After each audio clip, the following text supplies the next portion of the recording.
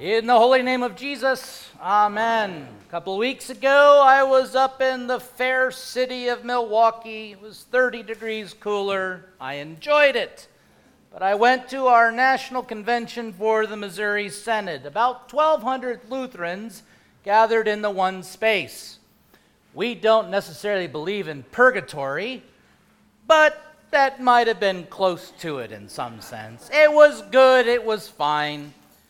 All of the discussions about finances, missions, how are we going to move forward in the next 3 years, all of the business, all of some contention and frustration, a lot of unity. But each and every day that we were there, we found ourselves beginning with prayer and scripture. We found ourselves in the middle of the day with prayer and scripture and a catechism study, and we ended the day with prayer and scripture. What does this mean? We were drenched with prayer and scripture in the midst of all of the worldly business we were there to decide upon. There was some tension, some disagreement. There were some things that we didn't quite resolve, but the Word of God was in our midst. And yet, from time to time, with the beginning of the prayer services, you would see people getting up and walking out or coming back in, having discussions in the midst of everything. There was talk about so much going on in our nationwide church body, and yet there were those at times, and myself included, saying, why are we here? And even when it came time for the Word of God and for prayer, you felt like you needed a break. Finances, churches dying, falling apart, pastoral shortages. There's a huge pastoral shortage. A lot of district presidents were pulling people aside saying, hey, come over here. It's nice in North Dakota this time of year. But in the end, this is a picture of the church today. And let's be honest, we are not void of it. We've gotten so concerned, so overwhelmed with the worldly things as well, and yet at times we don't tend to focus on Jesus, who is the author and finisher of our faith, who for you, his joy, laid down his life on the cross. At times we don't always look to the Word of God, what God has given us in the Word of God, what God has established for his Word and his people. And that's a dangerous thing. Sometimes when you spend more time in the world worrying about the worldly things, it can be utterly consuming, utterly fearful. Something that you say, I just can't continue on. I'm so overwhelmed. I'm just going to stay away from it all, or I'm going to sit around with sleepless nights in fear.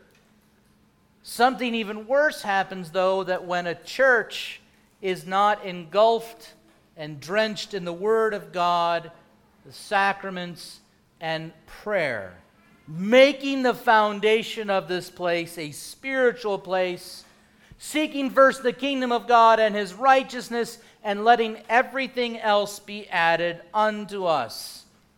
We can get so caught up in the church, but rarely make time for God's presence here in the service or even in the multiple Bible classes that we offer each week.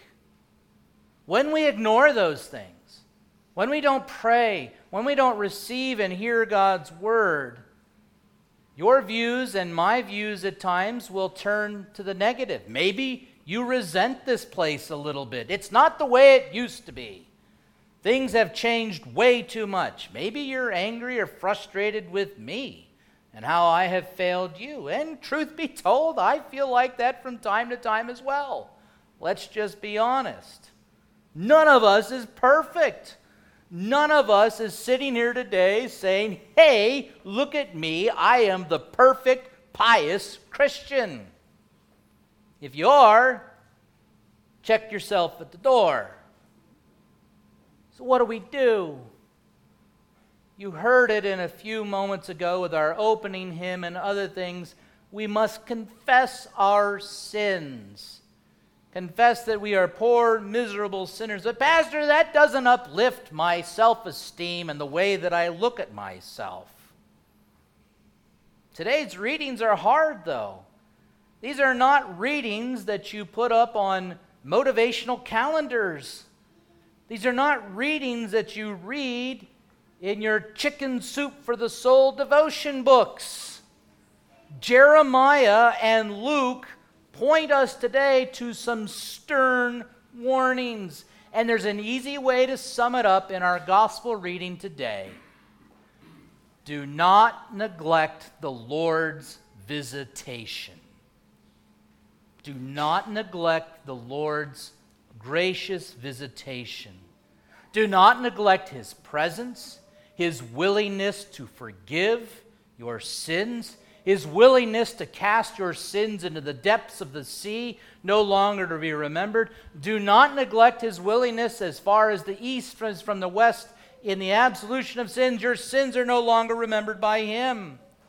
Do not neglect the fact, as we said in the prayer of the day, that His number one goal is to show pity. This is not a word we really use today, but pity and mercy, also that He may lavish upon you His grace. And if we ignore this visitation, if we cast this aside as a secondary thing, something that is not the foundation not only for the church, but our lives, it will lead us to destruction. Jeremiah sees it at the end of chapter 7. He sees a place called the Valley of Hinnom, and it's full of dead bodies and vultures and birds of prey feasting on those dead bodies. And then he calls out Judah, he calls out the people of Israel, telling them that they don't know how to repent, they have not acknowledged their sins. He calls out the clergy, saying, you're lying using the scriptures. He says to them, you sit there and say, peace, peace, everything's fine, everything's good, when there is no peace. Do you see it out here? Do you truly see peace today? Do you see unity? I mean, we can't even sit down and have a plain discussion about our differences. Not going to do it. Don't talk to me. I'm going to ignore you. And your differences, you're wrong. There is no peace. There's absolutely no peace. Jesus today, He weeps over Jerusalem, the city of heavenly peace, the place where His Father's throne room has been established.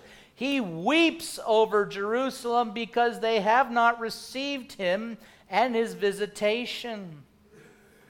Chief priests, Pharisees, scribes, the clergy of His time, the laity who knew it all in terms of their theology, wanted Him dead. And yet He goes into His Father's house and cleanses it with a whip, overturning the money changers, the corruption, and says, this is a house of prayer. This is a house where the Word of God is proclaimed and prayed. Is that the case even for us today? What is all today about? Those who ignore history are doomed to repeat it. Jeremiah foretold of it. Jesus says it with Jerusalem. And what they're saying today is the path that leads to everlasting life is narrow. Few will find it. Many are called, but few are chosen. Jesus talks about the church in this way. You have sheep and goats. You have people who are wheat and weeds. You have people who are foolish and wise. But He doesn't sit there and say, the sheep are over here, the goats are over here, the wheat's here, the weeds are over here, wise are here, foolish. He says, no, they grow in together. They live together. They come to church together. They commune around the holy altar of God together. And it's not for you or for me to sift these things out with these people. But that is a warning as well. As Paul said last week, be careful lest you think you stand and you fall. Today is about the gracious visitation of God, but also a warning that if we do not if we do not confess our sins, if we neglect God's word, he will consume you. And yet in the midst of all of this, he provides a way of escape. One of the things that we talked about in Purgatory, Synod Convention, was the fact of what's the best metric for a healthy church? I know, statistics, numbers, figures, I don't like those things.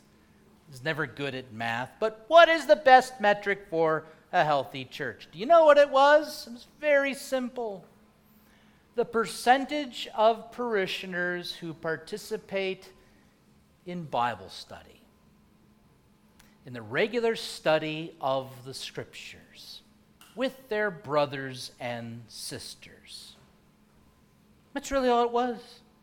The regular percentage of people who came week in and week out around Bible study, around the divine service with God's Word and His sacrament, receiving the forgiveness of sins, but also the strengthening of your faith to go out into this world that has no peace, no love, no pity, no mercy, and to go out as light and salt and mercy to a dying world.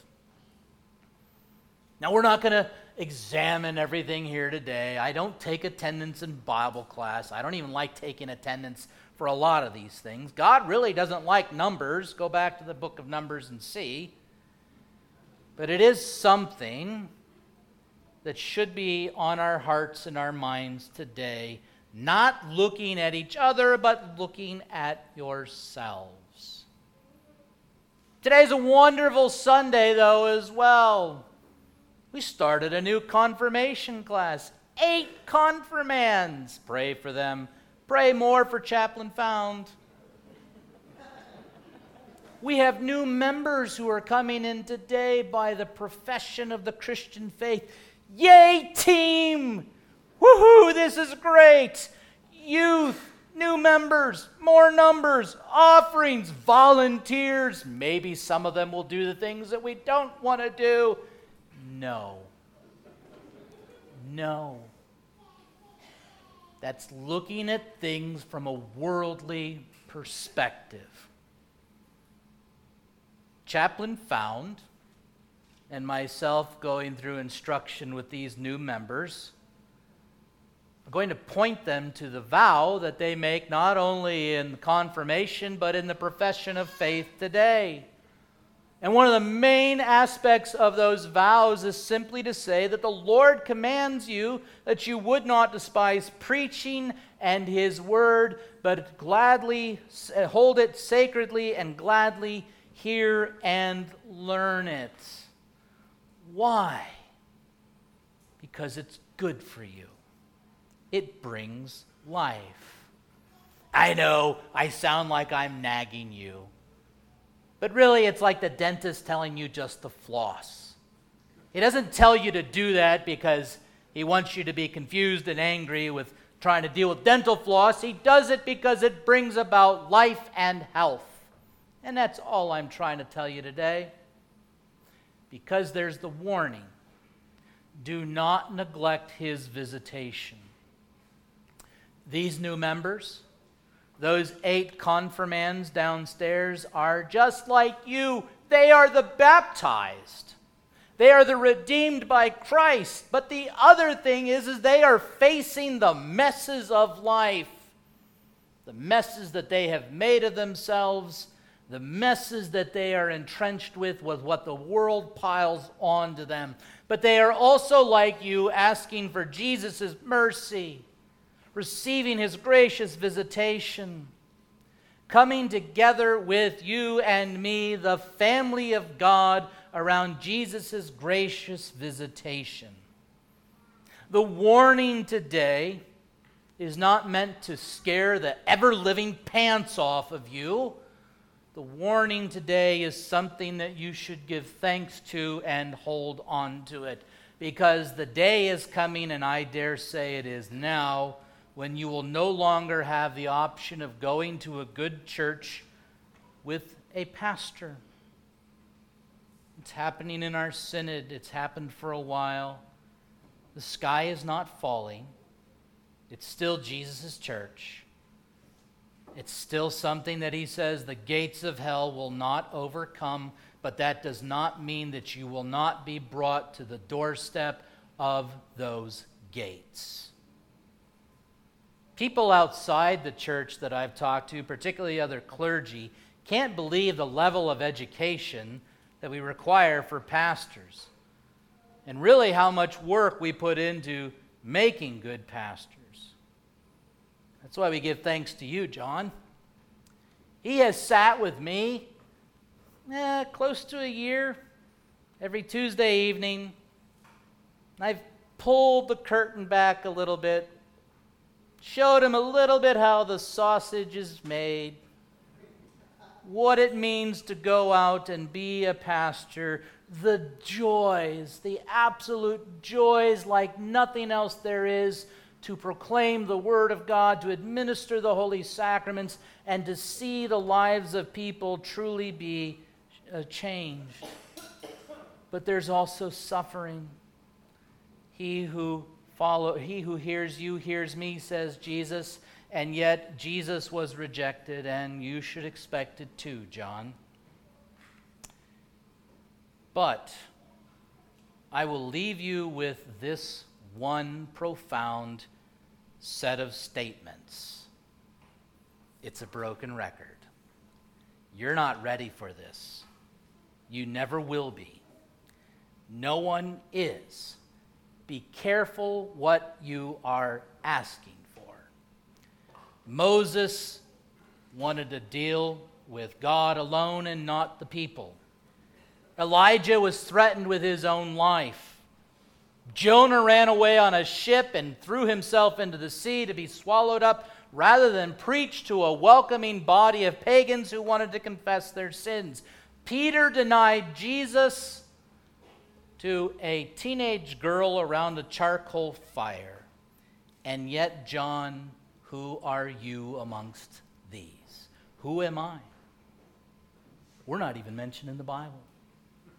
And yet, God is sending you today. Great motivation, Pastor. Way to build him up. But the reality is there. It's not to dissuade you, but to give you the idea of what it is that you are getting placed into, what you will be taught and given by Jesus' gracious invitation. Seminary's hard. I got D's. Other people failed classes. It's a difficult thing, but here's the key. In the midst of the seminary education, in the midst of the boot camp of Greek that you're going to face this month, you gather around the gracious visitation of Jesus, praying 3 times a day, receiving the Eucharist on Wednesdays, being around your brothers and sisters and families in Christ as Jesus is the center, as the chapel is the center, as he is the foundation by which you will be trained and you will go. Hold on to that. Hold on to the fact that that is happening in your place, even when you might be looking at a D. But the same goes for the rest of you here today. You may not be facing D's or classes like the early church, which will blow your mind and confuse you. But you have your own fears. You have your own losses of hope. You have your own anger and frustration. You have your own sins. But in the midst of all of this, you have a gracious visitation from a crucified Lord and resurrected Lord, who is who you follow, who passed from death to life with you, and who pursues you with his mercy and his righteousness all the days of your life. It's no small thing today that we hear that Jesus weeps over Jerusalem. 3 times in the scripture, Jesus weeps. He weeps over the death of Lazarus at the tomb of Lazarus because he sees his humanity, the humanity of people, and even his own self experiencing the mourning, the loss, and the sharpness and sting of death. He weeps today over Jerusalem because they would not receive his peace that passes all understanding. He weeps over the fact that they do not welcome his gracious visitation, and he weeps from the cross. Not because of you, but on account of you. He is the one who takes away your sins, your fears, your shame, and your tears.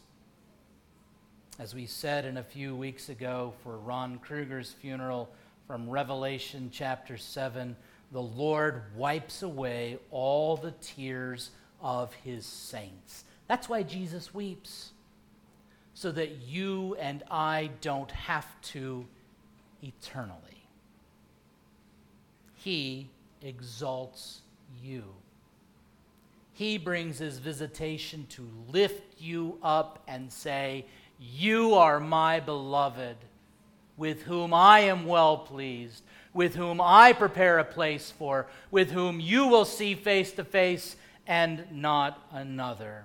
That's why his gracious visitation is here today, in the proclamation, in the feeding of his Holy Eucharist, to forgive and strengthen you all the days of our life.